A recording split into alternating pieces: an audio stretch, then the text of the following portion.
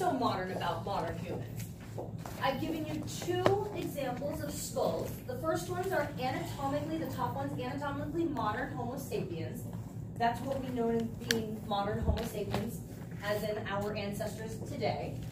And then the ones that are predecessors to that, the archaic Homo sapiens, are what your author is calling archaic humans, which include Neanderthals. So, in this, it's very clear that there are some distinct features that define these archaic humans different from these more modern Homo sapiens. So, you start to notice that the archaic Homo sapiens have these really large brow ridges, really pronounced brow ridges. They have really kind of this prognathic lower protrusion of the face. They have this very large nasal aperture and these large wide cheekbones. Whereas modern humans are more gracile. And what's most important to list in anatomically modern humans is this presence of a very high vertical forehead and the presence of a mental eminence, which is your chin. You don't see that in archaic humans. You only see that in modern humans. Again, that high vertical forehead and that presence of a mental eminence, which is your chin. Also, other reduced features: smaller teeth, small gracile brow ridges, flatter face, small cheekbones. Very, very distinct hallmark features that define modern on the basis of these distinct anatomical characteristics. And it really provides a baseline from which to assess the origins, evolution, and the geographic distribution. We'll look at that today. How they are migrating out, where we are getting those fossil evidence, and what the dates are in relation to those fossil evidence to give us that distribution, to help us with those hypotheses or theories on how the origins of Homo sapiens came to be. So let's see, I think this first modern one is from Czechoslovakia, the modern day Czech Republic, discovered about 30,000 years ago. It's about 30,000 years ago. Whereas this individual, the archaic, he is from Atapuerca, Spain. Isn't that interesting? More Neanderthal-like features from the western edge of Europe at around 500,000 years ago, right? So very, very interesting. Modern humans are identified on the basis of these very defined characteristics. But first, let's get to what defines these archaic humans from these modern humans. So these are your features list. These are what you're going to look for when you see these fossil findings. These are the ancestors of modern people, including Neanderthals. Those are the archaic humans. They have this very long, low skull. If you come with me over here. I didn't take it out of the cabinet, but you can see it over here. This guy in particular. For those of you on this side, I really apologize you won't be able to see it, but you can see this guy as well. This is a Heidelbergensis. This guy and this guy, if you notice, they have lacking of a forehead, really pronounced brow ridge. Anybody really on this top line, except for these two right here. But these guys have very pronounced brow ridges, and they have this very long, low skull. They do not have that very tall vertical forehead. They have a very long, low skull with the really base is kind of at its widest, and they have prognathic faces, more so than modern humans.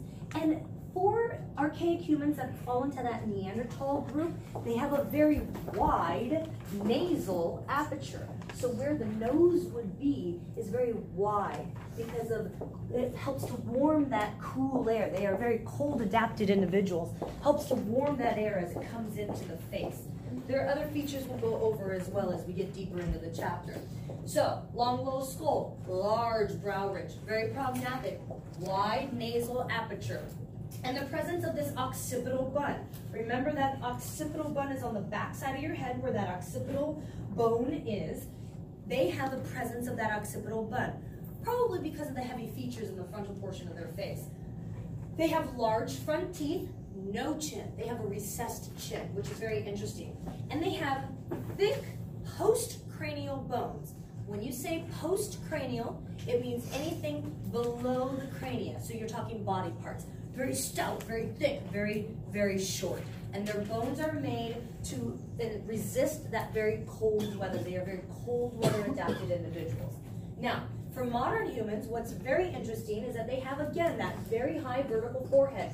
And because they have that very developed frontal lobe, we have very developed frontal lobe, we have a very tall, rounded skull. You look at Mr. Skeleton right behind our friend Josh right there. He's got a very high, tall forehead and a very nice, tall, rounded skull. A very small face, small teeth, presence of a chin, and the postcranial body is very gracile and narrow, tall and narrow. Okay, so this is your timeline. We left off at Homo erectus. Remember, Homo erectus population fossil findings are all the way from 1.8 million years ago to about 300,000 years ago. That means we have an overlap again. The presence of the possibility of multiple lineages of Homo coexisting in multiple different ecological environments at the same time. Homo sapiens, the evolution and the emergence of archaic forms appear in Africa. All of humanity starts in Africa and it migrates out. We start to see dates in Africa for modern humans and archaic humans at the earliest about 500,000 years ago, leaving at around 350,000 years ago in Africa. You start to see the presence of modern and archaic Homo sapiens in Asia and Europe right at the end, right at around 350,000 to 200,000 years ago, and then enter modern humans at around 150, 200,000 years ago. There's that overlap in Europe. Now, Neanderthals are interesting because we stopped seeing fossil evidence at around 30,000 years ago. That's not that long ago, 30,000 years ago. Something happens environmentally, climatically, to not allow all of these leftover human species, they are human species because they all have a denotation of the genus Homo in front of them. Something happens that they die off, and the only remaining human standing is Homo sapien at around 30,000 years ago. Very interesting. The transition is complete to fully modern humans globally by about 25,000 years before present, which is not that long ago. So, let's talk about some of these theories, these hypotheses. Some of the most well-known, Chris Stringer's, is out of Africa hypothesis, where he says that all of the species and genuses leading up to humanity, leading up to our human race, our human variation has started in Africa and then led out into the various regions outside of Africa. These two main hypotheses have emerged to explain modern people origins. Archaic Homo sapiens, which is to many researchers just this late erectus, again, a lumper, appears in the fossil record 500,000 years ago. As time goes by, the ones in Europe begin to look more like Neanderthals. The ones in Africa begin to look more like Homo sapiens. The out of Africa hypothesis argues that Homo sapiens evolved in Africa and then spread out into Asia first and then Europe, replacing. This is a replacement model, not an interbreeding model. And he's saying that these populations replace the archaic populations, like Neanderthals, without interbreeding. In other words, other archaic hominins were probably a different species, whereas the multi-regional continuity hypothesis lets us have more of this migratory interbreeding understanding. The multi-regional model rejects replacement. It argues that there was consistent gene flow, interbreeding, connecting Homo erectus through time, and that the transition to Homo sapiens happened in Africa, Asia, and Europe simultaneously at the same time, and that these populations interbred with one another, and that's why you're getting these features that really kind of mimic each other all the way through time. So which one is correct? We don't know. We need a lot more fossil evidence, and let's get into that fossil evidence right now. So what do Homo sapien fossils tell us about modern human origins? Now let's just look at where some of these features and the fossils are. This is Kabwe, southeastern region of Africa. Very, very robust features. Bodo, we already talked about Bodo because we thought maybe Bodo was actually a Homo erectus. Some individuals say that, you know what, maybe Bodo, because of its brain size, might be an actual archaic Homo sapien because of its brain size is so big. But Bodo actually exhibits many features that are reminiscent of Homo erectus. So Bodo is very interesting. You come over here to the Asian area and notice that these features are much different over here in the European area. But if you come over here into the Asian area, you get that long, low skull. The widest part is at the bottom. You get this intense brow ridge all the way up through this Asian, Middle Eastern, and Asian continent. Again, large brow ridge, long, low skull, incredibly large brow ridge, flat face, large flat face of that Asian population that we still see today, features of that Asian population today. As you get into this Asian continent area, you start to see a reduction in the brow ridge. You start to see this wide kind of widening of the nasal aperture, and you start to see this increase of the forehead. So, features that kind of start to show the migration patterns of these individuals coming out of Africa. Okay, so let's talk about this archaic group. Archaic Homo sapiens in Africa first. Everything starts in Africa. Just keep it simple, right? Everything starts in Africa. Now, these are examples. Again, this is Bodo. Bodo is interesting because there's a lot of controversy around him. And this is Kabwe, found in Zambia. So, they have very erectus-like features in this very archaic Homo sapiens. Remember when we wrote our little thing up here, we were talking about archaic Homo sapiens coming out of this erectus group. So they have a large face with heavy brow ridge. And what's most interesting is that they have large, heavily worn front teeth. What that's indicating to us is that they're using their teeth as a set of tools, especially when processing meat. Bodo has this erective-like features, and it's really only 600,000 years old, so it's not that old. So that's why they're placing him in this archaic Homo sapien category instead of erectus, which is actually precursor. And it has a rather large brain. A normal average size brain today is about 1,500 cc's, so that's right up there. It's not very big, not very small at all. Now, Kabwe. This has a large cranial capacity as well, but look at the date. It's only 40,000 years old. If it's only 40,000 years old, look at the extensive amount of robusticity in the brow ridge. Again, a very large face, large cranial capacity, and again, wearing of those front teeth. So, these guys are very, very interesting. The front teeth are large but heavily worn, reflects the use of teeth as a third hand to grip materials, such as hide, while the carcass is being processed.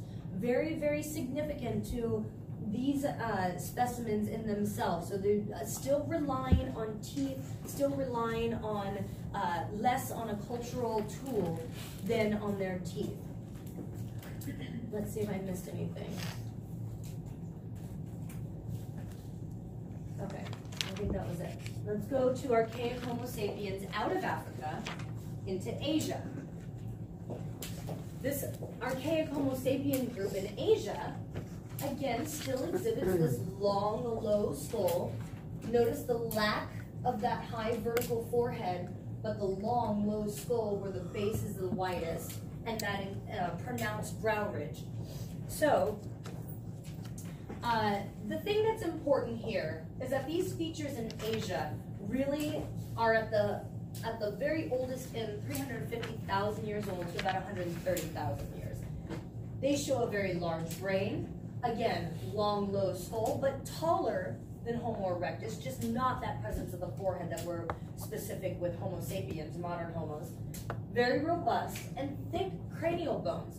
So I think what we need to remember, and the important thing to notice here, is that the same kinds of anatomy that we saw in the African archaic Homo sapiens are also present in the Asian archaic Homo sapiens. And so these similar anatomies really suggest a certain amount of gene flow over time, connecting these populations across continents. So again, during your migratory path, you're coming into populations that might resemble you, so much so, you feel the need to interbreed along the way, and you're passing along your genes, reducing the amount of diversity, and increasing the amount of homogeneity, meaning things are starting to look the same across continents, right?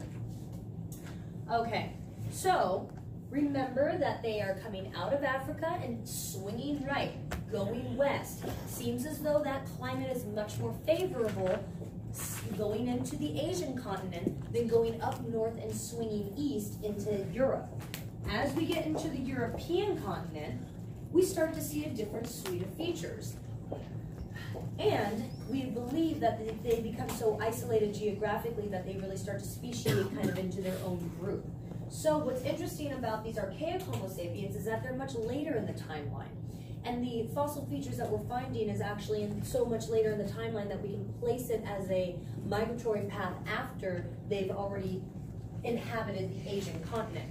So fossils here in Europe date from at the oldest 500,000 to at the earliest 200,000 for archaic Homo sapiens. Again, that group that is your author is lumping together as this kind of late Homo erectus feature and this very early Homo sapien feature. They have, these archaic Homo sapiens, again, have these really long, low skulls. They have a large cranial capacity, and they seem to be modern in appearance, but still have a very large brow ridge. Look at the variation, but still somewhat similar in features in Greece, France, Germany, the presence of the brow ridge, slightly large nasal aperture, not as robust as the features that we're seeing in Africa and Asia. It's different in way of kind of migratory population leading off into its own group. But still, great example of large teeth with a pronounced degree of tooth wear.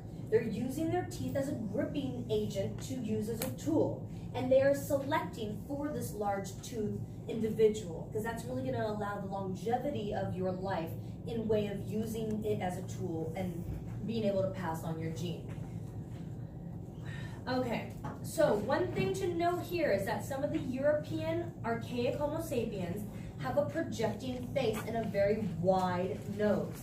These features foreshadow anatomies found later in Neanderthals from Europe and suggest that this population was becoming genetically isolated, evolving regional adaptations to that population. So that was your crash course overview. Now, the next slides, because that was the early and archaic group, like I said, your author gradates this archaic group, we're going to look at the late archaic. So these next slides are going to be all considered late archaic in Europe, also known as Neanderthals. So this is your section right now that is going to focus specifically on the Western European area known as Neanderthals. Atapuerca, Spain, one of the most well-known sites for Neanderthal fossil findings. This is an actual excavation happening right here, although I wish that they were a little bit more clean in their excavation, because if you can find any non-fossilized material, which some of this is not fossilized, you're really also contributing your contamination of your contamination of human DNA into that pit, which can be very confusing, especially if you are already a Homo sapien. Our genes are so close together that any contamination can be detrimental to the extraction of genetic information. So, this is an Atapuerca. It's a cave with multiple different hominin species. Look at this jaw right here with the teeth popping out. This is a brow ridge right there. Here's some sort of shaft of a long bone. Really, really rich in fossil findings.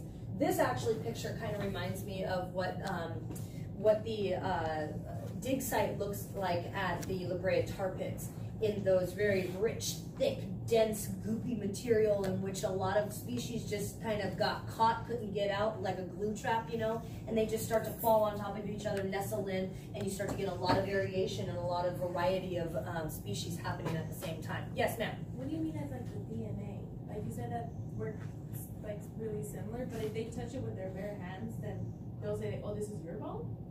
Or okay, so even if you shake your hands like this, small molecules of skin cells are dropping right now. And as those molecules are dropping, you're contributing your DNA to whatever it's dropping onto. Yes. So you sneeze, you drop a hair with a bulb on it. When sometimes you pull out the hair, not the buildup, but the actual bulb, that has DNA in it. All your skin cells have DNA in it, and it can contaminate other sources of DNA. For instance, when I studied my blue monkeys, I had to wear a mask, I had to wear a hairnet, and I had to wear gloves because monkey DNA is also very, very similar to our human DNA, and any contamination can ruin that nucleotide setup. So if you have a very similar setup, like we do human to human, whose human DNA are you looking at? That's the bottom line. So you have to have a very clean environment. Now I'm assuming that most of these are going to be fossils, but what happens if you get to a strata that's very high up and it hasn't had time to fossilize? You have a very keen opportunity to extract DNA, but if you're contaminating it with all sorts of other modern human DNA, it's very difficult to discern that DNA from modern human and what was once maybe Neanderthal, because we are all very, very similar genetically speaking. That's that 98, 99%, and it's not enough to separate what is a Homo neanderthalensis from a Homo sapiens sapien. So I wish they were a little bit more clean in their process, but hopefully most of them are fossilized, so you can't actually pull DNA from fossilized material because the material has changed from an organic to an inorganic process, and you can't extract DNA from stone. Getting back to, I hope that helped. Did that help a little bit? Okay, so getting back to the cave, they say that they are fossils from archaic Homo sapiens about 500,000 years ago. 500,000 years would put it at a fossilized state. These fossils in Spain are the ancestors of Neanderthals. So remember that antecessor group? That's why they're calling it antecessor. Not quite Erectus, not quite Neanderthal, but out of this region, enough of those kind of mosaic features to call it Homo antecessor, which is right before they think Neanderthals. So interesting presence of deliberately made cut marks on some of these hominid bones, which is really interesting because the cut marks are quite similar to how they would butcher and process meat to consume. So some scientists believe that the similarity on both the animal and the hominid bones in Grandolina may yield the earliest evidence of human meat processing. They jump so far as to call it cannibalism. We don't have evidence of consumption of human meat. I don't like to call it cannibalism because it would be very difficult unless you pulled isotopes from the actual caries of the tooth itself to show that it is of a carnivore human remnant. I don't know if you can actually say that it's cannibalism. You can say that it's processing of human meat from a human carcass. However, I don't know if they actually consumed that meat for cannibalistic purposes. It's a gradation of a line of semantics, right? So the fossils from Spain are early ancestors of Neanderthals. That's why they're calling them this late archaic, because the late archaics are Neanderthals. Late archaic Homo sapiens in the Middle East. Amud has a 55,000 to 40,000 year old skeleton, exceptionally large brain. 1,700 cc's, that's larger than our brain right now. That individual had a very large noggin. The Neanderthal of Kibara, very interesting find. We start to see the complete mandible and body skeleton. This gives us so much information about the structure of the body, the environment that played on the body, the adaptations of the body in the environment. So it really helps researchers to reconstruct that typical body of a male Neanderthal. Notice the truncation of the trunk in general. It's very, very short. Look at the Mr. Skeleton right behind our good friend Josh back there. Much more elongated in that trunk region. Very tall and slender. Neanderthal body type is very reminiscent of the stout, short stature. They have, I bolded the most notorious or famous features.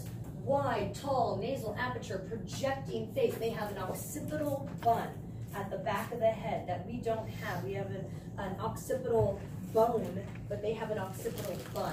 They have a very long, low skull. It's almost like a football. If you hold like a football, it's kind of like long and low like a football. They have very heavy teeth wear in the front. Again, wide, stocky bodies, short limbs, and a new kind of tool. And most importantly, I think, you start to see this new pattern of a change in the form. That's what morphology is a change in the form in reflection to the regional variation specifically for cold adaptations. So you start to see this very keen cultural innovation mixing with that biological aspect, getting that cultural biological underpinning. So this guy is kind of important. A very interesting find. Coming out of the Shanidar, Iraq. It's a cave. This is the picture of the cave in Shanidar, Iraq. Estimated to be about 45,000 years ago, so on the later end of the Neanderthal group. Estimated to be an elderly male. They think maybe in his 40s or 50s, which at the time is elder. Heavy wear on the front teeth again. Very large brain. But what is so interesting is that they have evidence of an eye injury, an arm amputation, and a foot with arthritis. So this individual, here's the skull. Here's that little abrasion right there on that portion of the, and you can see the divot in right there of the skull. Individual has typical Neanderthal features, including that large brow ridge, wearing on the teeth. But what's so interesting is this atrophy of the right humerus. Remember, that's the upper portion of the arm. May have resulted in injury and possibly the lower portion amputated. There's no evidence, but at the same time, the possibility of having that lower portion still attached is probably nil. It's very, very unlikely. So again, large skull, nasal aperture reflects large nose.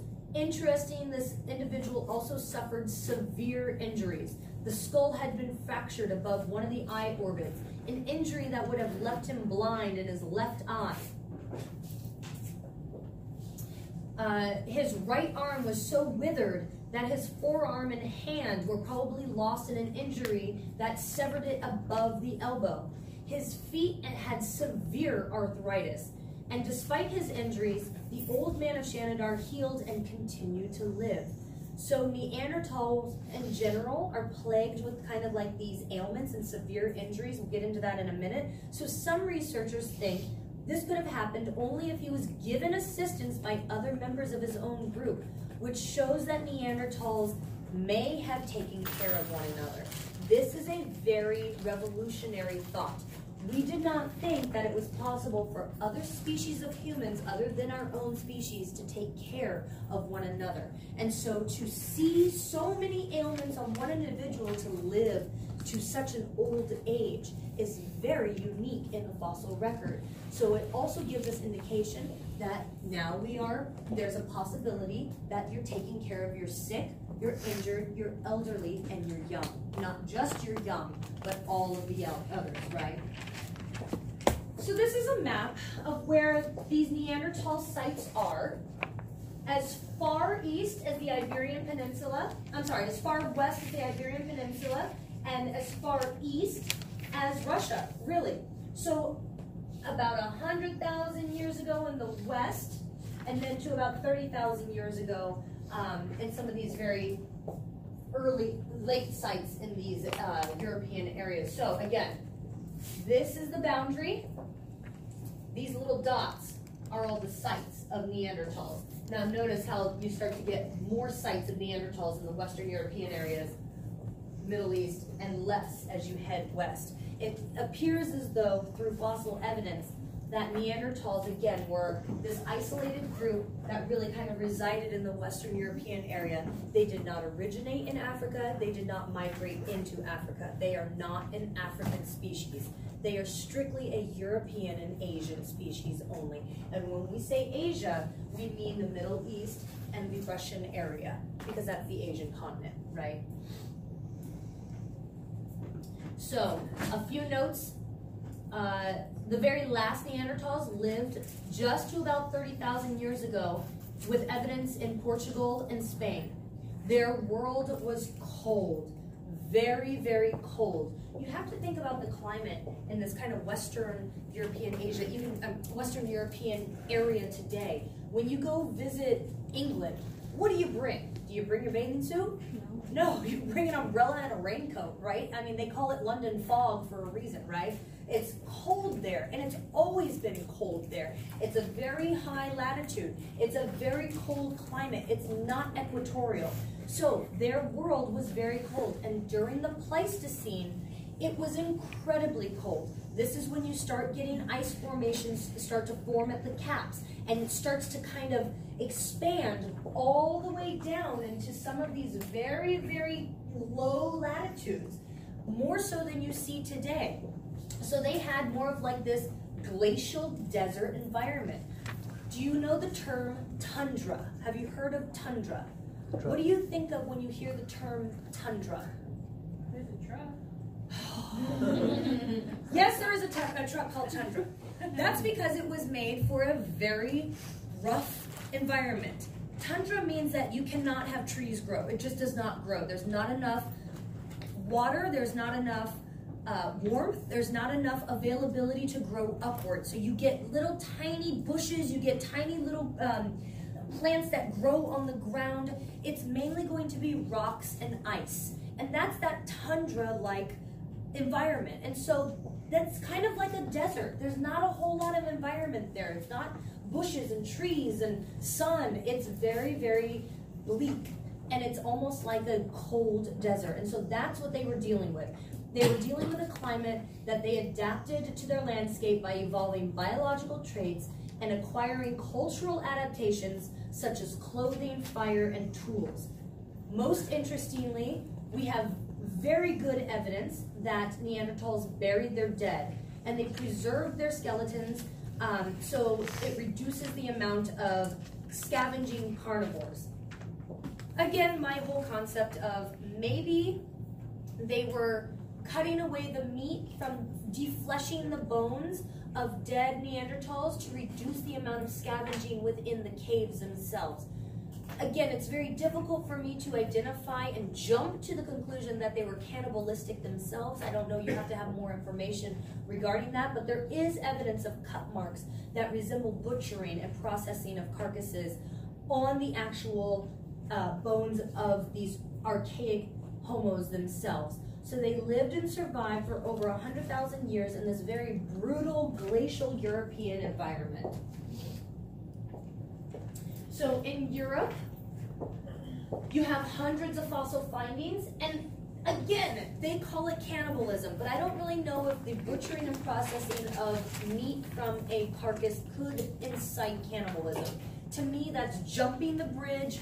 There's a lot of gap of information that we're missing. We don't know if they were ingesting human meat. We don't have that information, but at the same time, we do have evidence of them, of Homo neanderthalensis bones out of France and other locations that show very clear striations of processing from a scraping-like material. So here we go.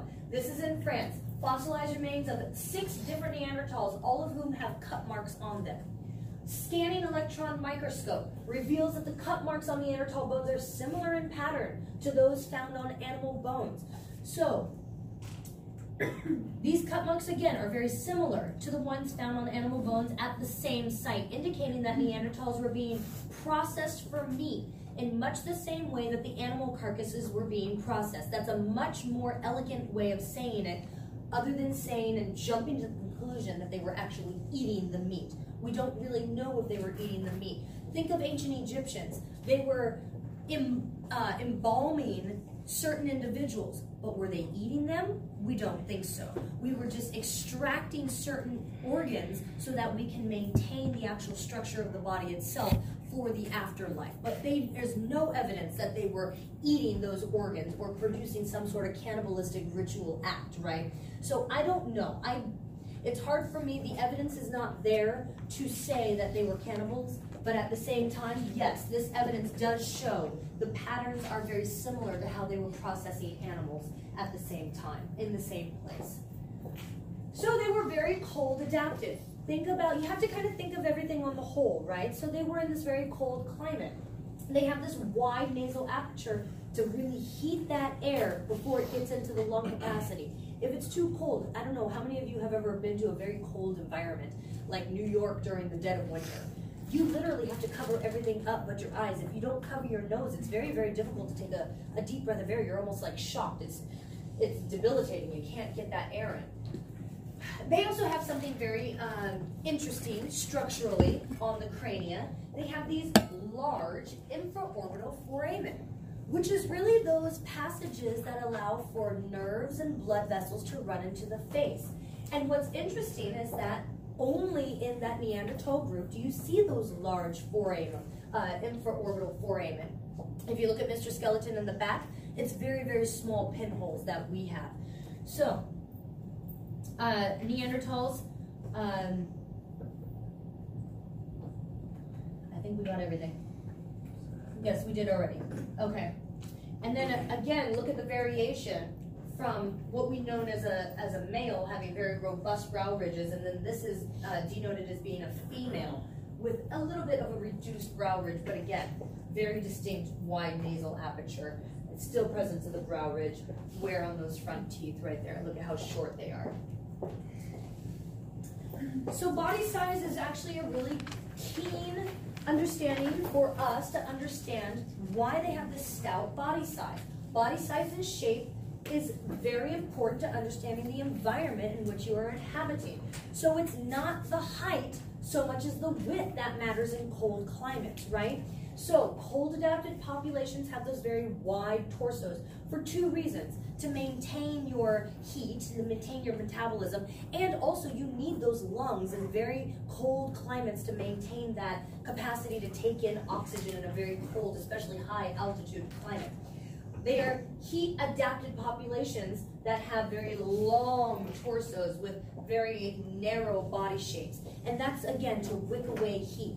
If you had this individual in a very cold climate, this individual would not survive. He cannot maintain his heat unless he had some sort of clothing to clothe his body and maintain that heat and insulate it somehow.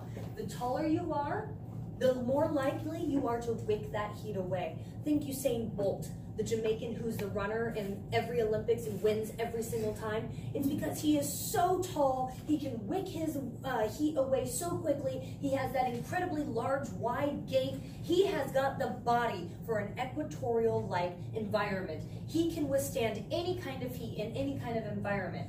You take a short guy that has a very round torso that is very well adapted to cold environment, his stride is going to be much more choppy, his gait is going to be much more short, and he's not going to be able to run nearly as quick as this tall adapted individual that can wick that heat away. He's made for a very cold climate.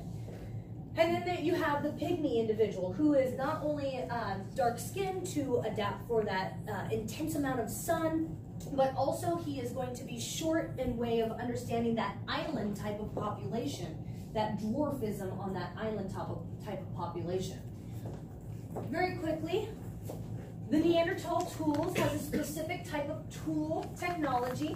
Remember, for Homo habilis, we had an Oldowan tool. They were called the handyman. For the Acheuleans, they had a hand axe, known as the Acheulean type of tool technology. With Neanderthals, they had their own tool technology called Mousterian. And in essence, the type of flaking technique that they used was called Levallois. That's what, of course, they called it archaeologically speaking. So it's a sophisticated tool type from the Middle Paleolithic. You don't really need to know that, but it is a specific kind of flaking technique. A stone core was carefully and deliberately prepared by removing small flakes.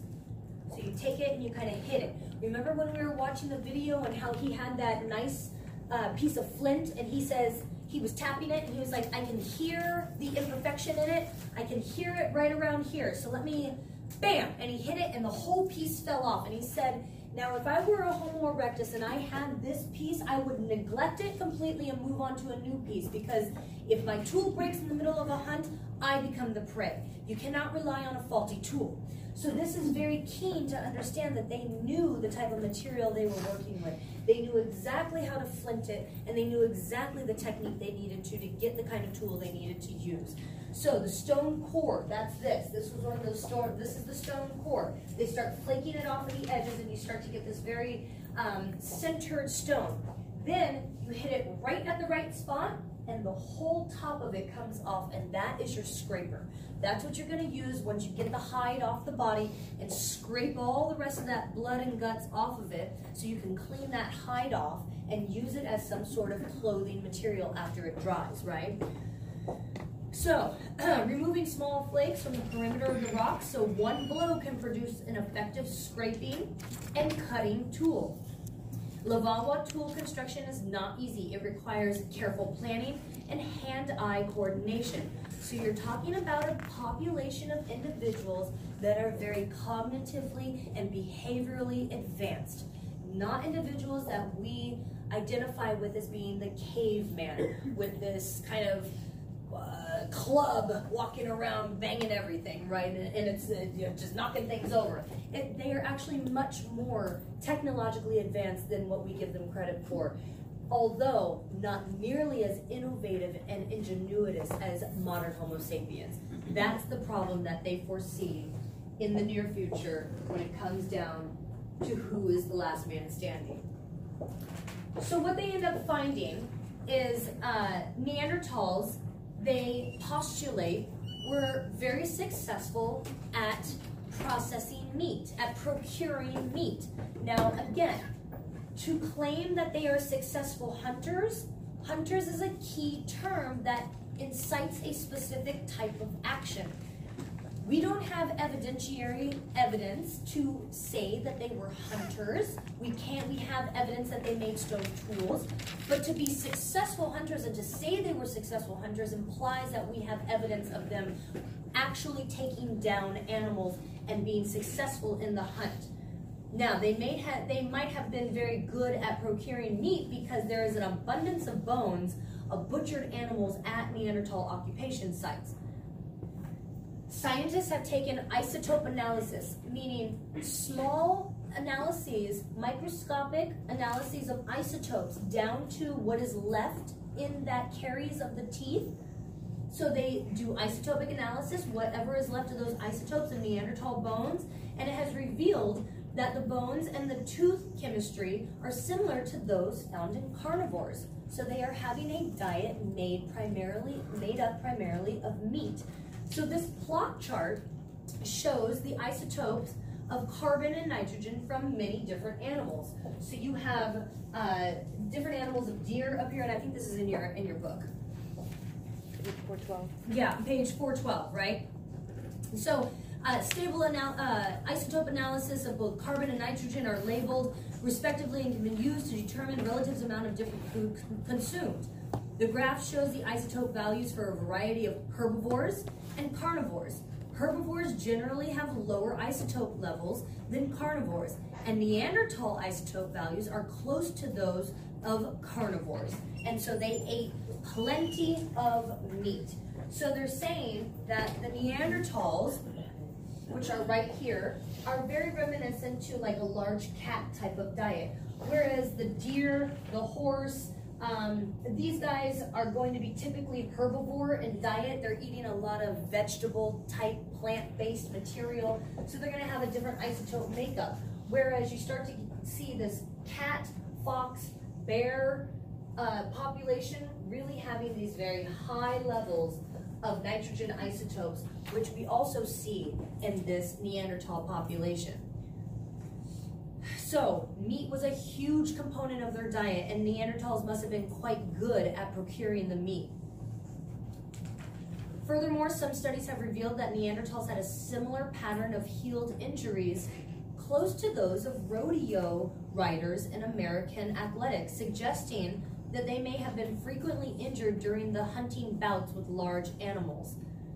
Plaque that remains in the Neanderthal teeth have been scraped for material and have found that Neanderthals ate plants, which some of it might have been cooked, and that some evidence show that the plants may not have had nutritional value, but more medicinal value.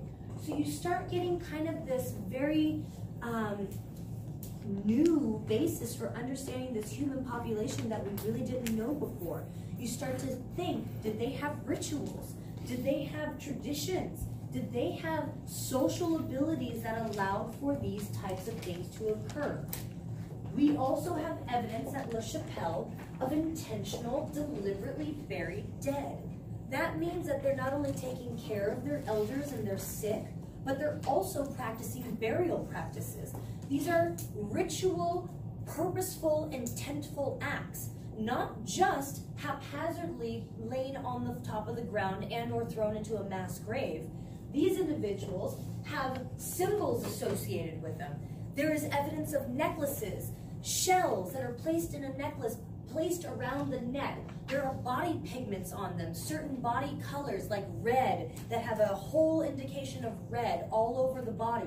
This is new. This is new in way of understanding human interaction with other individuals, not just taking care of the young, but also taking care of the old and now the dead. So is there a possibility for ritual acts, for tradition, for possibility of religion, possibility of all sorts of other things that we may not have understood in this population prior to evidence of these burials? What's really interesting is that Neanderthals could have also had the ability for speech. The hyoid bone that was found at Kibara was also the same shape, size, and formation as modern humans. Exactly. Neanderthals also showed the possibility of brain laterality. That means that they had the possibility for handedness. How many of you in here are left-handed? How many of you in here are right-handed? That's a majority of individuals, and that's passed down behaviorally. That is also shown on teeth wear on Neanderthal teeth. This tooth right here is of the front right incisor. It also shows that they're still using their teeth as sort of a third appendage, and they're striking with that Levallois technique tool, and it's somewhat scraping, kind of like if you file your nails, it's going to have a little bit of a striation. They're somewhat striking a little bit of gradation on that teeth as they're cleaning that hide or processing that meat. And what it's showing is in the red striations, it's in a pattern that shows a specific type of handedness from right to left, right to left. So that would indicate a right-handed individual or a left-minded individual with this wear pattern on the teeth. Very, very interesting.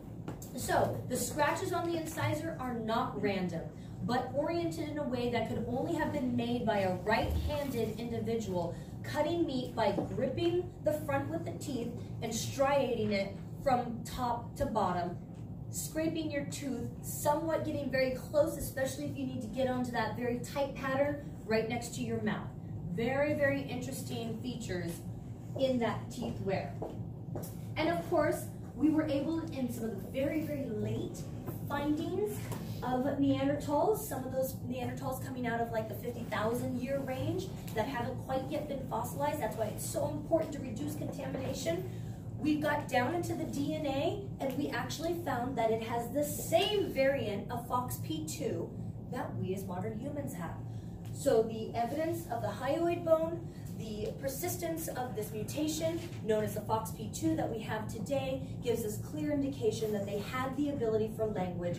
We don't know if they spoke or had a specific type of language, but that was actually there for them to use and pursue. And with the advent of this deliberately positioned burying of the dead, the necklaces, the body pigments, these are all indications that they had to have very close social interactions with each other, that they were able to communicate much more beyond grunts and groans and the basic communication levels that we see in some primates today.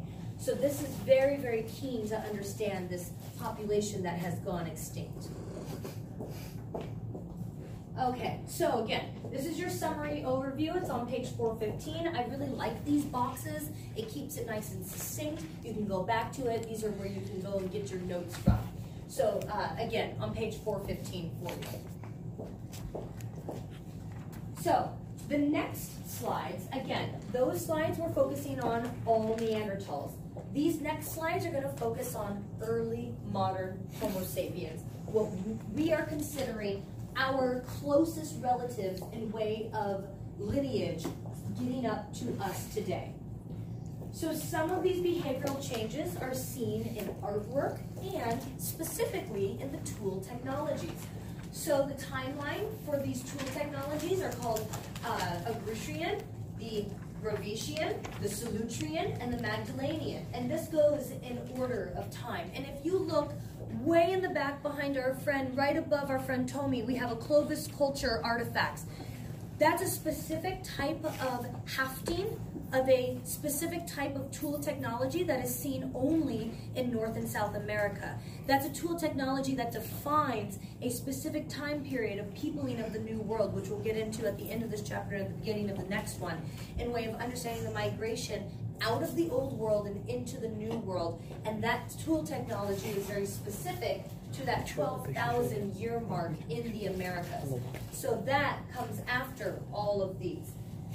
You start to get very artistic images coming out of this very late Paleolithic culture. And these early modern Homo sapiens, they become very, very social. We start to see not only tool technologies, but the massive amounts of different tools from different mediums.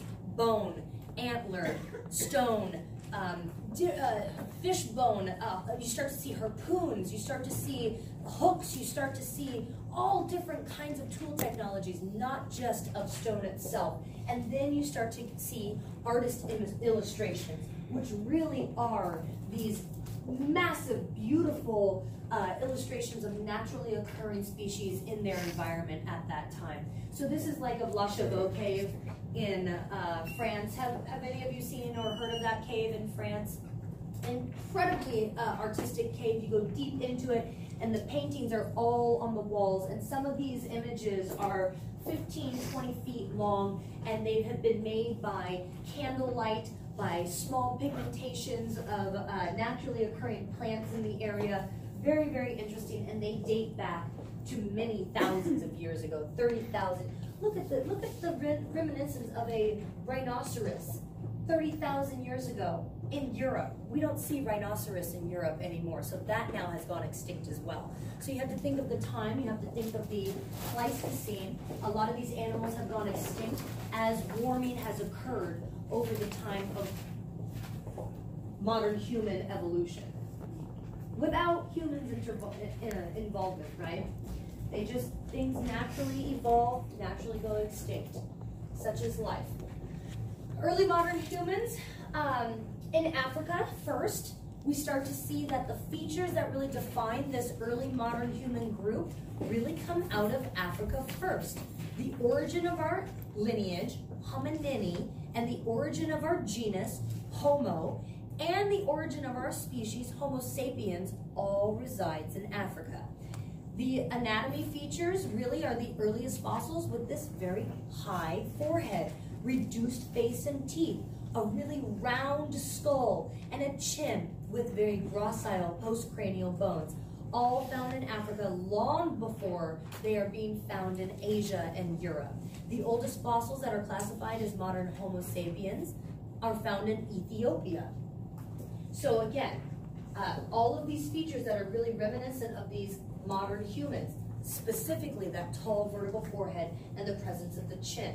You're looking at the Cleises River Mouth Cave. This is probably one of the most well-known modern human sites in South Africa, Cleises River Mouth right here. Probably one of the most well-known because not only really great composition of fossil material, but at the same time, the location is great.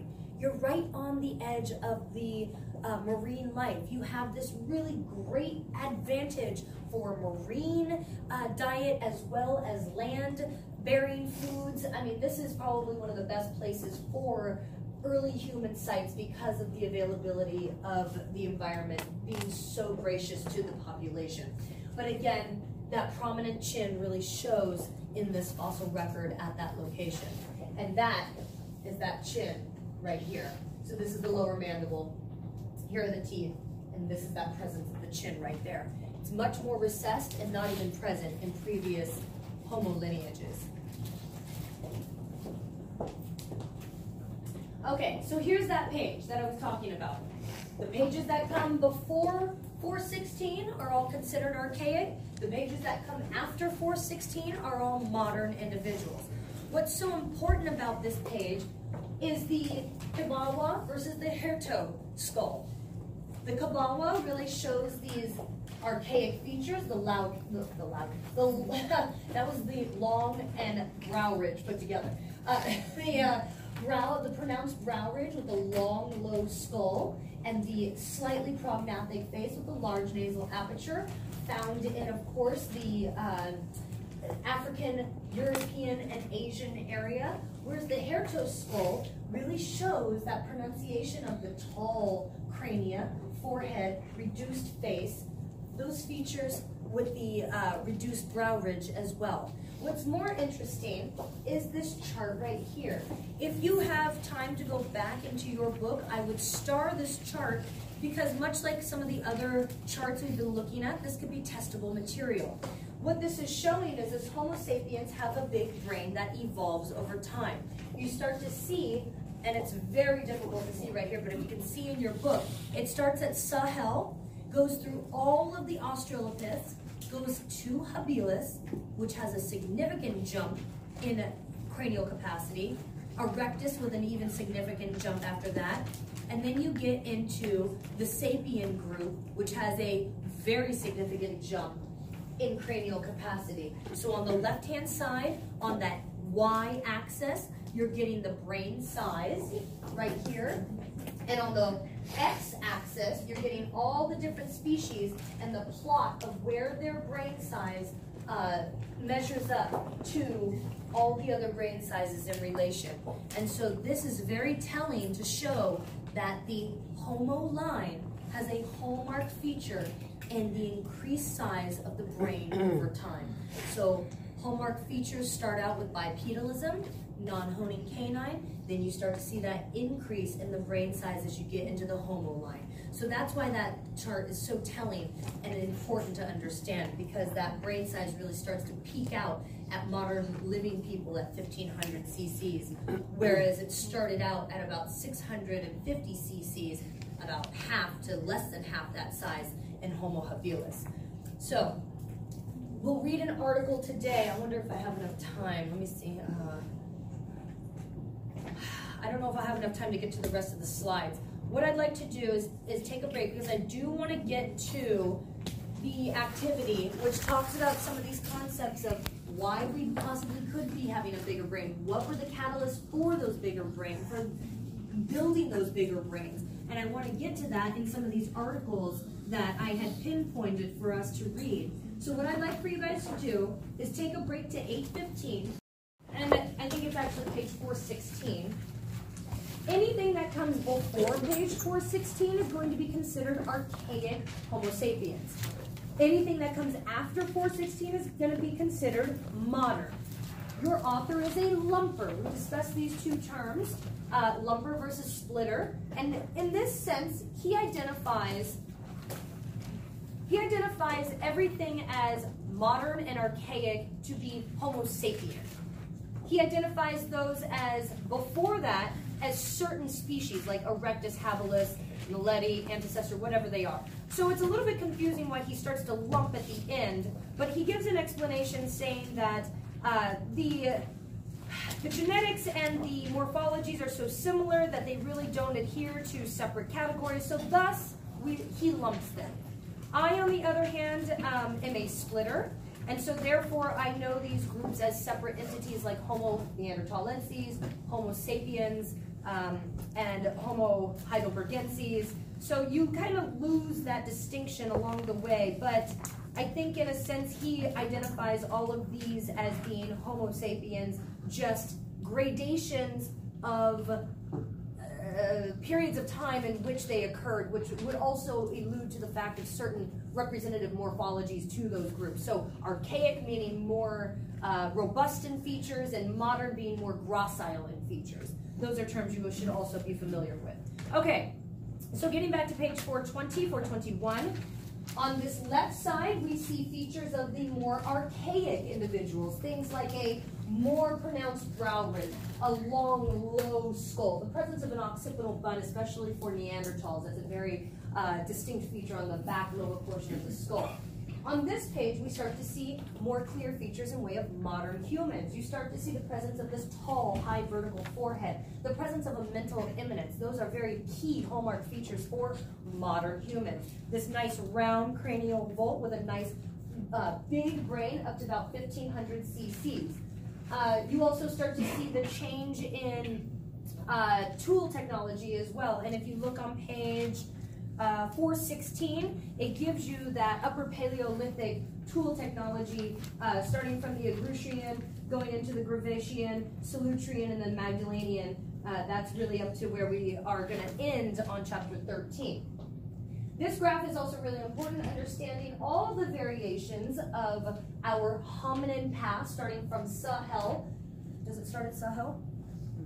Yeah, it does. Start at Sahel and it jumps all the way to Australopithecus into the Homo lineage, and noting the cranial capacity of each genus and species as it marks its way up to modern living humans at 1,500 cc's. And so this is very telling for that brain evolution, the expansion of that brain over time. But remember, and please tell me, what are the two hallmark features for identifying a hominin from a great ape? When we are starting to break off at that about 8 to 12 million year mark, what are some of those key features that start standing out in the archaeological record, in that paleontological record?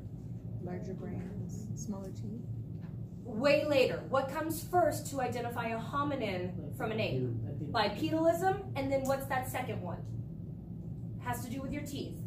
The non-honing? Canines are more large and pronounced with a diastema in apes. You start to get that non-honing canine presence in the hominin line. Yes, very good. You guys are on that right track.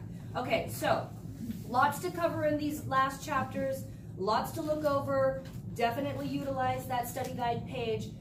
Like I said, I'm really offering extra credit for that because I think it's necessary, and I'd like for you to kind of have that as your go-to page for studying and for the exam. Okay, let's see. Let's carry on. So again, we're talking about modern humans having the ability for more innovative tool technologies. Again, this is the possible practice of cannibalism, especially when you start to see striations on the bones in Neanderthals, the defleshing of bones. That doesn't necessarily mean the consumption of the meat after defleshing. I think some scientists like to jump to that conclusion because it's very fancy, it's very exciting, but at the same time, we don't really have that isotope analysis of human meat in the caries of the teeth to identify it specifically as cannibalism. So maybe just defleshing for ritual purposes. Remember that we start to see rituals in Neanderthals that are really keen for what we think of as human practices. They start to bury their dead. They make things like necklaces. They have symbolic rituals. Very, very different than what we see prior to that. We don't see that in Homo erectus or previous hominin species. So remember that now, because we're going past this page, we're going to be talking about modern humans. There's a nice chart on page 422. It might be coming up. I don't know if I have it here. I don't. On page 422, there's a nice table that delineates this archaic group, the archaic Homo sapiens, and the types of features against the moderns. So we have an increase in brain size, we have a more gracile face, a decrease in the size and robusticity of the face, and more important, this decrease in size of the teeth and the jaws. And so that really is going to be the defining factor. When we left off last week, we also read a cool article. This one, wait, no, not this one, I apologize. When Neanderthals replaced us, this article was really interesting because it brought to light new information regarding the persistence and success of Neanderthals in Europe in a very cold, adaptive climate, and the presence of modern humans in that same climate, with the possibility of modern humans not being able to survive, and Neanderthals really being the more advantageous in that environment. And so we'll get into that again and seeing that some of these modern humans really are built for this long, lean body to wick the heat away, better for a hot environment, not being able to withstand that very cold climate within that European area during the Pleistocene, the very, very cold glaciation at around 1 million to 10,000 years ago. So we have a really high variation within modern humans, especially in Africa. We start to see that, now these are very recent modern humans. These are dating back only to about 9,500 years before present, so not this mark all the way to 200,000 years ago. But what we're seeing is that there's a variation in these morphologies. The robusticity of the skull is not eliminated, but it is reduced. So you still see the presence of the forehead, and you now see the presence of all moderns with that mental imminence of a chin. So, and their diet is dependent on locality, right? So as closer you get to the equator, you're gonna have a much more warmer, forested environment. Further away you get from the equator, you're going to reduce the connectedness of that forest environment to grasslands with patches of forest. And so that also changes the environment and the diet associated with those individuals. So you might have this individual, if he is more equatorial, sub-Saharan area, you might have him with a more thick brow ridge, more pronounced jaw. The cheekbones obviously have more pronunciation in them, whereas this individual on the eastern edge of Africa shows less brow ridge, taller forehead, more gracile cheekbones. But again, not all humans are becoming gracile at the same time. Let's see, let's go to the next one. But what I do need to note, and I apologize, I didn't note this, the modern human species, Homo sapiens, are originating in Africa. That is absolutely where they originate. We don't have any dates predating outside of Africa. Modern humans are in Africa about 200,000 years on the outer edge. That is the absolute date for modern humans in general, 200,000 years ago, and they originate in Africa. So it puts to question some of these models of migration or models of how modern humans populated the earth. We talked about the out of Africa theory and the hypothesis and the multi-regional hypothesis. It seems as though maybe it's a little of both, but not exactly one or the other, and we'll get into that in just a couple of slides. But essentially, what's most important is you start to see this presence of modern Homo sapiens in Africa at the earliest 200,000 years ago. So that's your star. Okay. Then we see the next oldest group of modern humans in Asia. Those are the Homo sapien group, that's the modern humans, at around the earliest 100,000 years. So, again, some of the examples are, again, skull 5, 2 views of this same skull. I cannot pronounce that crania. I very much apologize. I don't have the pronunciation. Zokudian, not sure. Anyway, located out of the eastern area of China, and notice again the robusticity of the brow ridge, the flattening of the face, which is really keen to still notice that phenotypic facial morphology in the Asian population today as well. So very, very interesting. The appearance of the first anatomical modern Homo sapiens occurs somewhat later in Asia, again, first in Africa.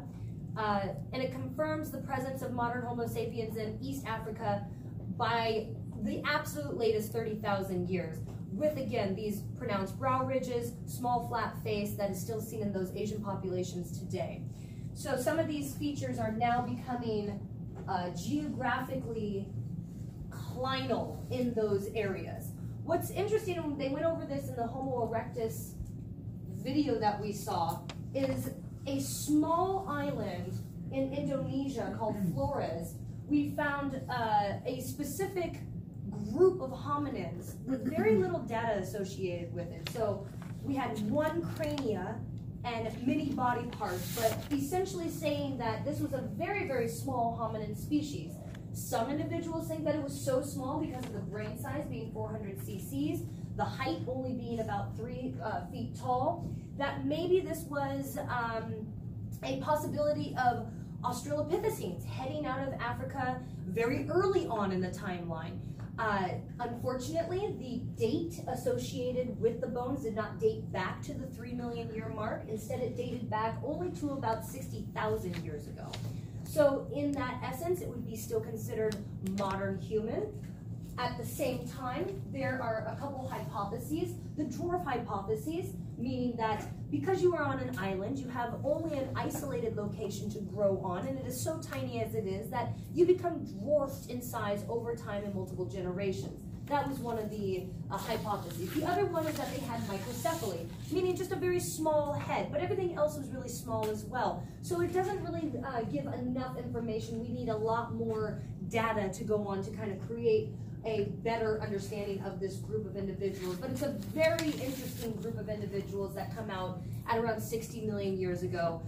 It seems as though maybe the dwarf hypothesis is probably the most accepted. So discoveries of the skeleton described it as a new species of hominid, Homo floresiensis, because it's found on the island of Flores.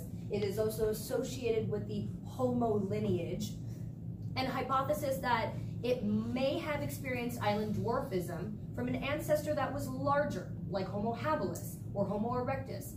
Essentially became trapped on the island about 1 million years ago and slowly shrank in size, as most island mammals tend to do, and lived there until only about 100,000 years ago. So this represents a highly unusual morphology at the extremes of hominin variation in the middle to the late Pleistocene. So remember that we have today human variation. All of us in here are of different colors and sizes, and that is still within the spectrum of Homo sapiens sapien variation. So this too is also on the extreme end of that hominin variation within the Homo line at about 60 million years ago. So now let's go out of Asia. We went to Africa first to talk about modern humans in Africa. We went into Asia next. That's where we find the next oldest sources of modern humans. Then back into Europe. What is really interesting in Europe, much like this article that we read when we did our group discussion, is that you start to see in Europe specifically this population that starts to cohabitate a certain environment. The Neanderthals, or the archaic Homo sapiens, as your book calls it, with the modern humans. Although still really defining those traits out into different categories. The Neanderthals still with that really long, low skull, the presence of this occipital bun, and the presence of this really pronounced brow ridge.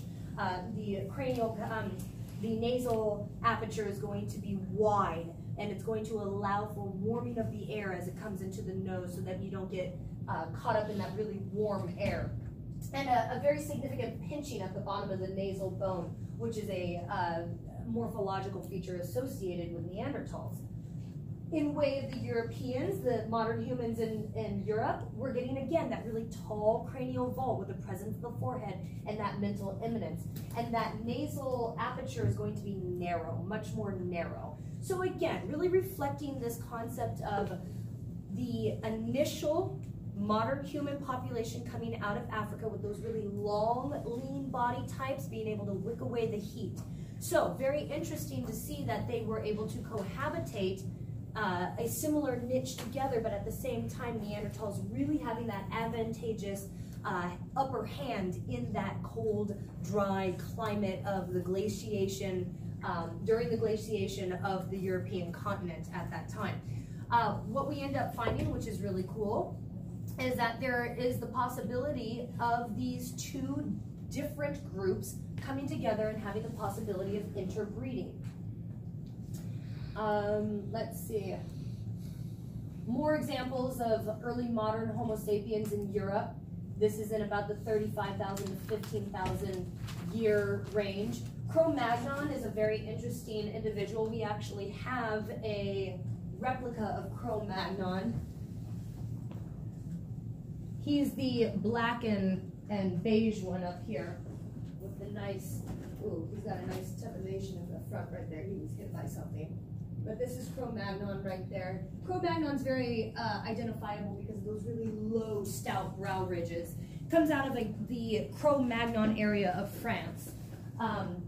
Again, presence of that tall cranial vault with the forehead, nice round crania. But what's interesting is this back occipital bun right here, and that's really the presence of that Neanderthal feature. So we start to see that some of these features are kind of blended in this European area.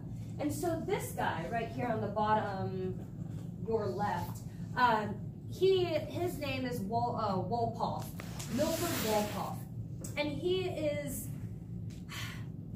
analyzed some Neanderthal bones and morphologies, and he actually said that there could be the possibility of this interbreeding of these populations in the really Western European area.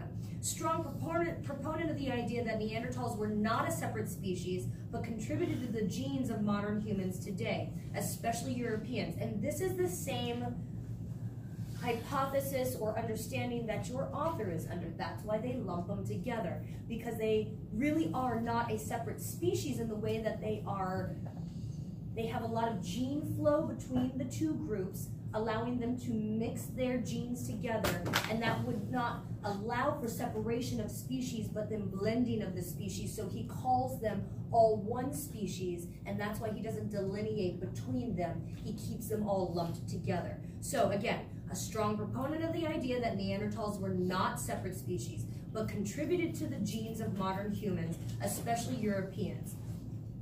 And so the Neanderthal fossils dwindled and vanished no earlier than 30,000 years. We don't see any more Neanderthal features in the fossil record after 30,000 years. So something happens at 30,000 years.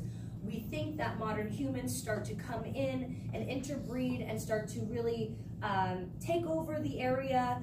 A climatic change starts to happen at that time. It could start warming up, not allowing for the really stout body type to thrive in the European area at that time. So things are really changing at that 30-year mark, and that's when we start to really see the dying off of all other Homo species, and we are left with Homo sapiens at that time.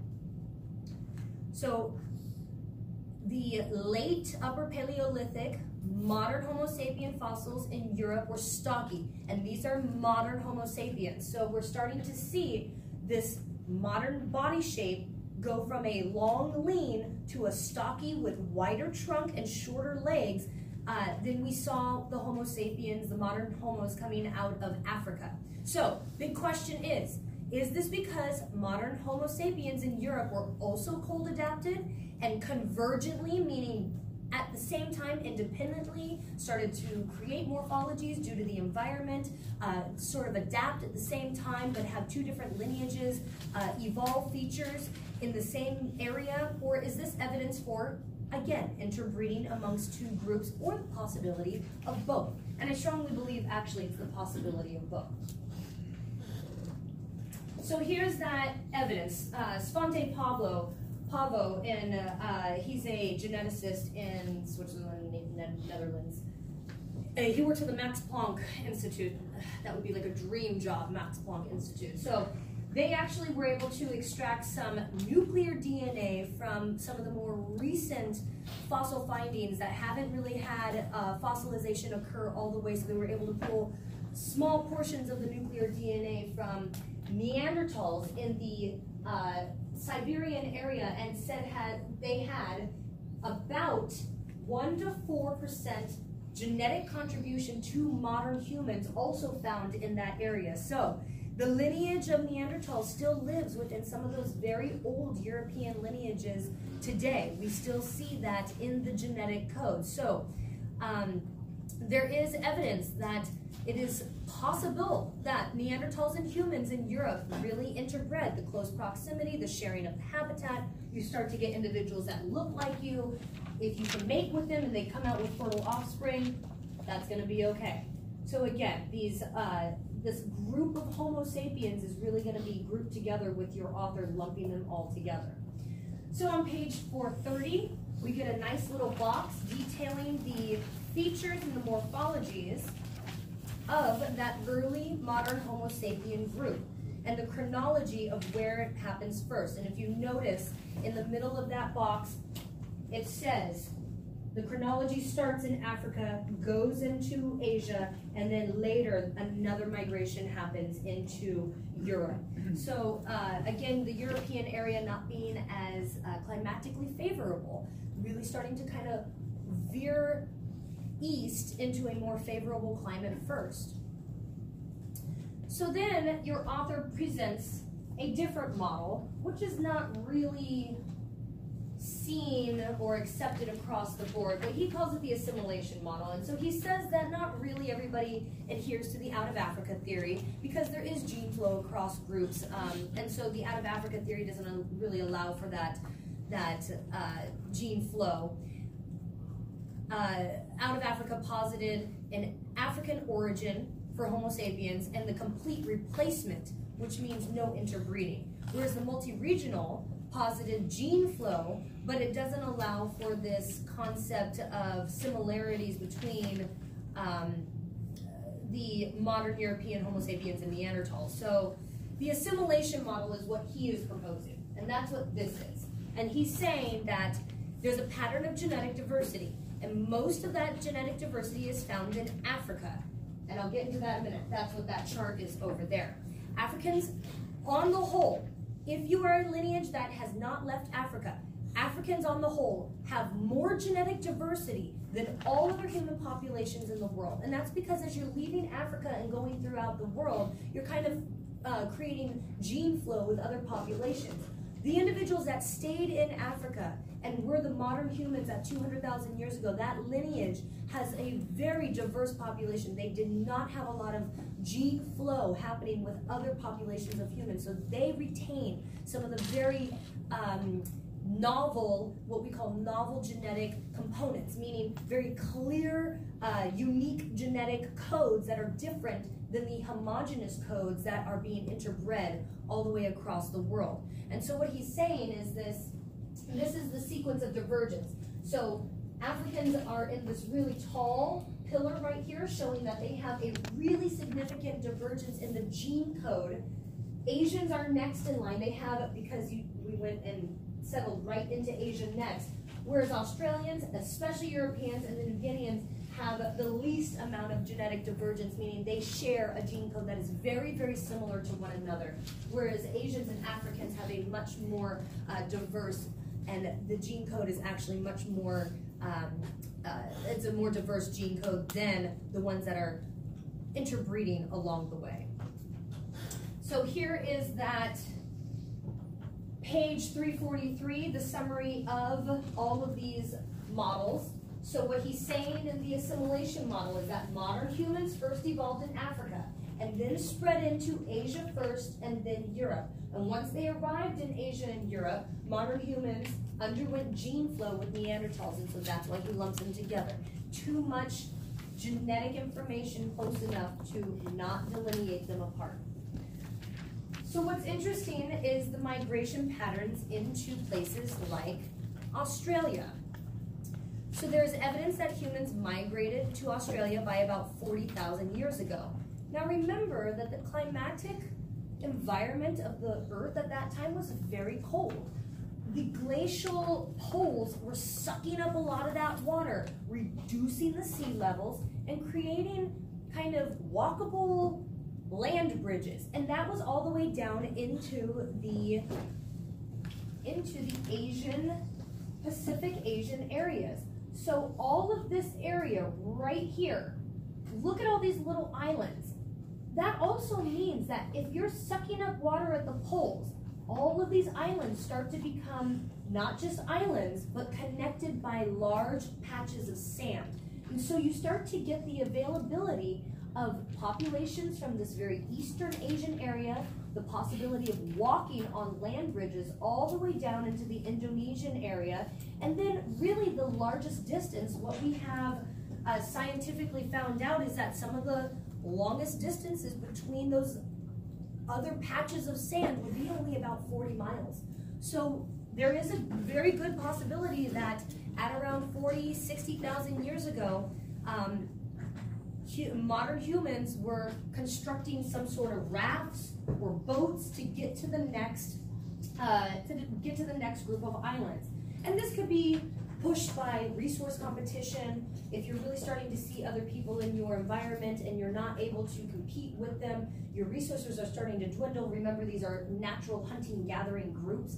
If you're starting to outsource things or out-compete other individuals and now all of your natural resources are depleted, you need to move to a greener pasture, if you will. And so this is the catalyst for moving to a new area. And some of these individuals may have had the ability to create some sort of raft in a very shallow environment to raft to the next island. And so you end up in Australia. So what this is showing you is that the migration pattern comes out of Asia into Australia, into the Pacific Island area, and then again, another migration pattern coming into the South Australian area right here.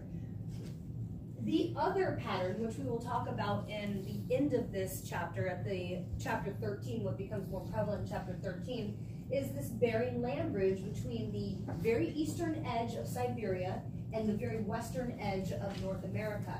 And again, those poles are sucking up a lot of water. There's a lot of ice being locked in at the poles during that Pleistocene glaciation. It's reducing sea levels.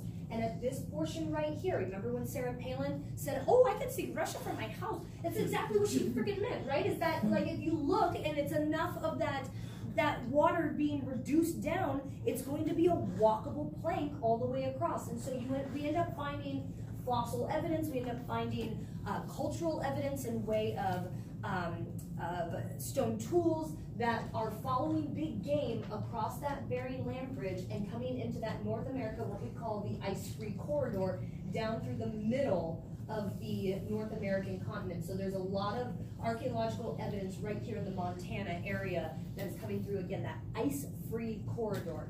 We also have evidence of possibilities of rafting along this western coast of the Americas, especially settling down right here into that South American coast. And those are associated with certain types of tool technologies as well. So again, this is called peopling of the New World, because the New World, which is North and South America, were the last places to be inhabited by people.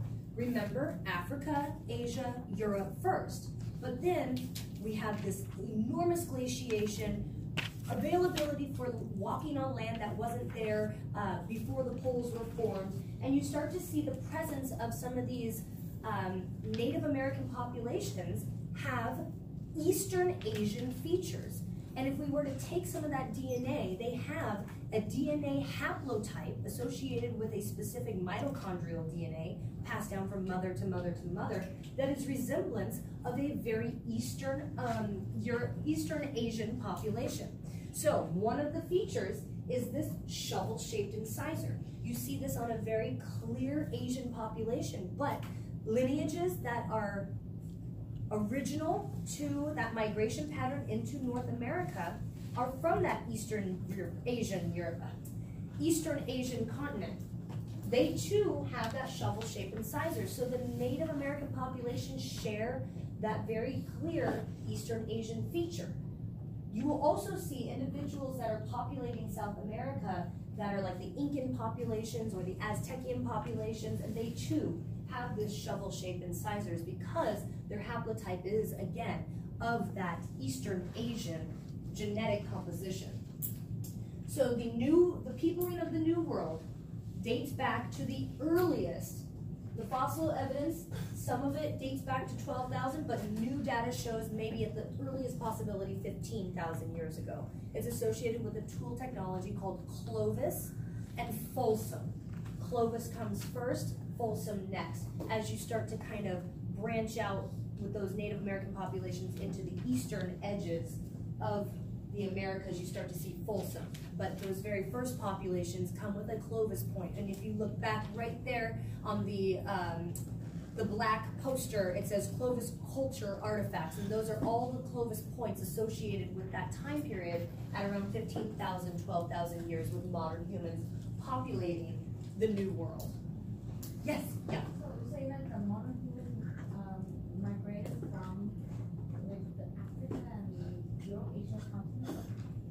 primate in the American continent evolved into hominid also? Say that last portion again. Is that a possibility that you think that the primate in the American continent evolved themselves into an early hominid? By this time, there are no primates at all in North America. So the climatic environment does not allow for an arboreal or primate species to occur in North America. South America, a little bit different. Warmer, very equatorial, humid jungle environment, so they are able to thrive in the South American area, especially Central American area. But as far as the North American area, too cold. Not enough forest locations for that arboreal lifestyle, so we don't see New World North American primates. And in way of primates, you have to be an ape, a great ape, to transition, have that genetic composition to transition into a hominid. And we only have that fossil evidence, we only have that data out of Africa.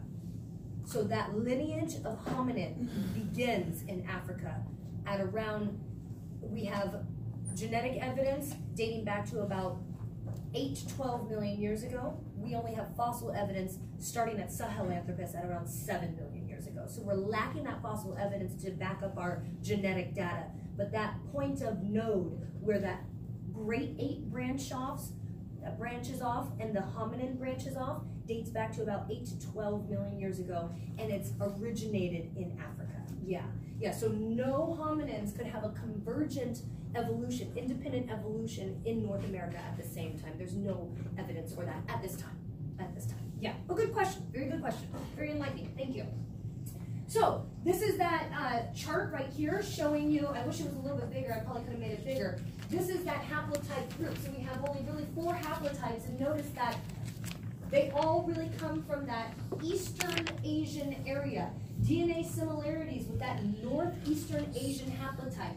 And so you start to see that as you're coming across this kind of Canadian border, it's very, very yellow. And you still maintain kind of that yellow haplotype until you get down here where it starts to turn into that red with predominant haplotype. And so these are really now starting to become those geographic populations that are going to stay in that area for a long time. And that's where really we're going to start to see the populations start to take off. And because you're now in these new locations, these populations start to breed, and you have a larger population, and now you need to feed that larger population. And that's where we get into chapter 13. I'm going to have you guys look over this question really quick. It's in chapter 12. It is at the beginning of chapter 12, specifically talking about speech capabilities in Neanderthals. I think it's important to note that Neanderthals do share a genetic code that is very similar to modern humans. They also share a morphology of the hyoid that is very similar to modern humans. Page 414. 413, 414. And so, with genetic evidence, with morphological evidence of the hyoid bone itself, we can make educated guesses about the hypothesis for speech and communication of language among Neanderthals. Now remember that Neanderthals were burying their dead. Neanderthals were making symbolic features like necklaces, like painting the body red, using stone tool technologies that were much more advanced than Homo habilis and Homo erectus. So this really allowed for cognitive abilities that really outweighed the previous hominin groups. And so, discuss why the hyoid bone is an important clue regarding Neanderthal speech. So if you need to go back and read, page 413 and 414 is really the crucial element of that question. All right. Okay, I think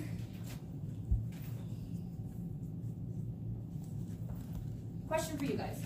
Would you like to carry on through chapter 13 and have the possibility of getting out early? Or would you like to take a break and then carry on through chapter 13? Carry on. Okay, we shall do it. Just gonna get three.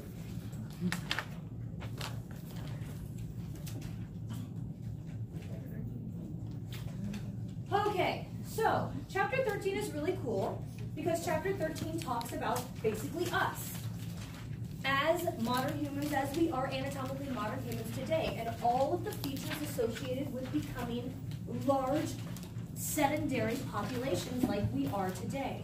And we are still evolving today. So we're going to talk about the last 10,000 years. In the last 10,000 years, we see a huge climatic shift. It goes from a very, very cold environment to starting to get warmer. It's starting to warm up. And this is on the whole. The whole world is starting to warm up. In reality, the world itself is not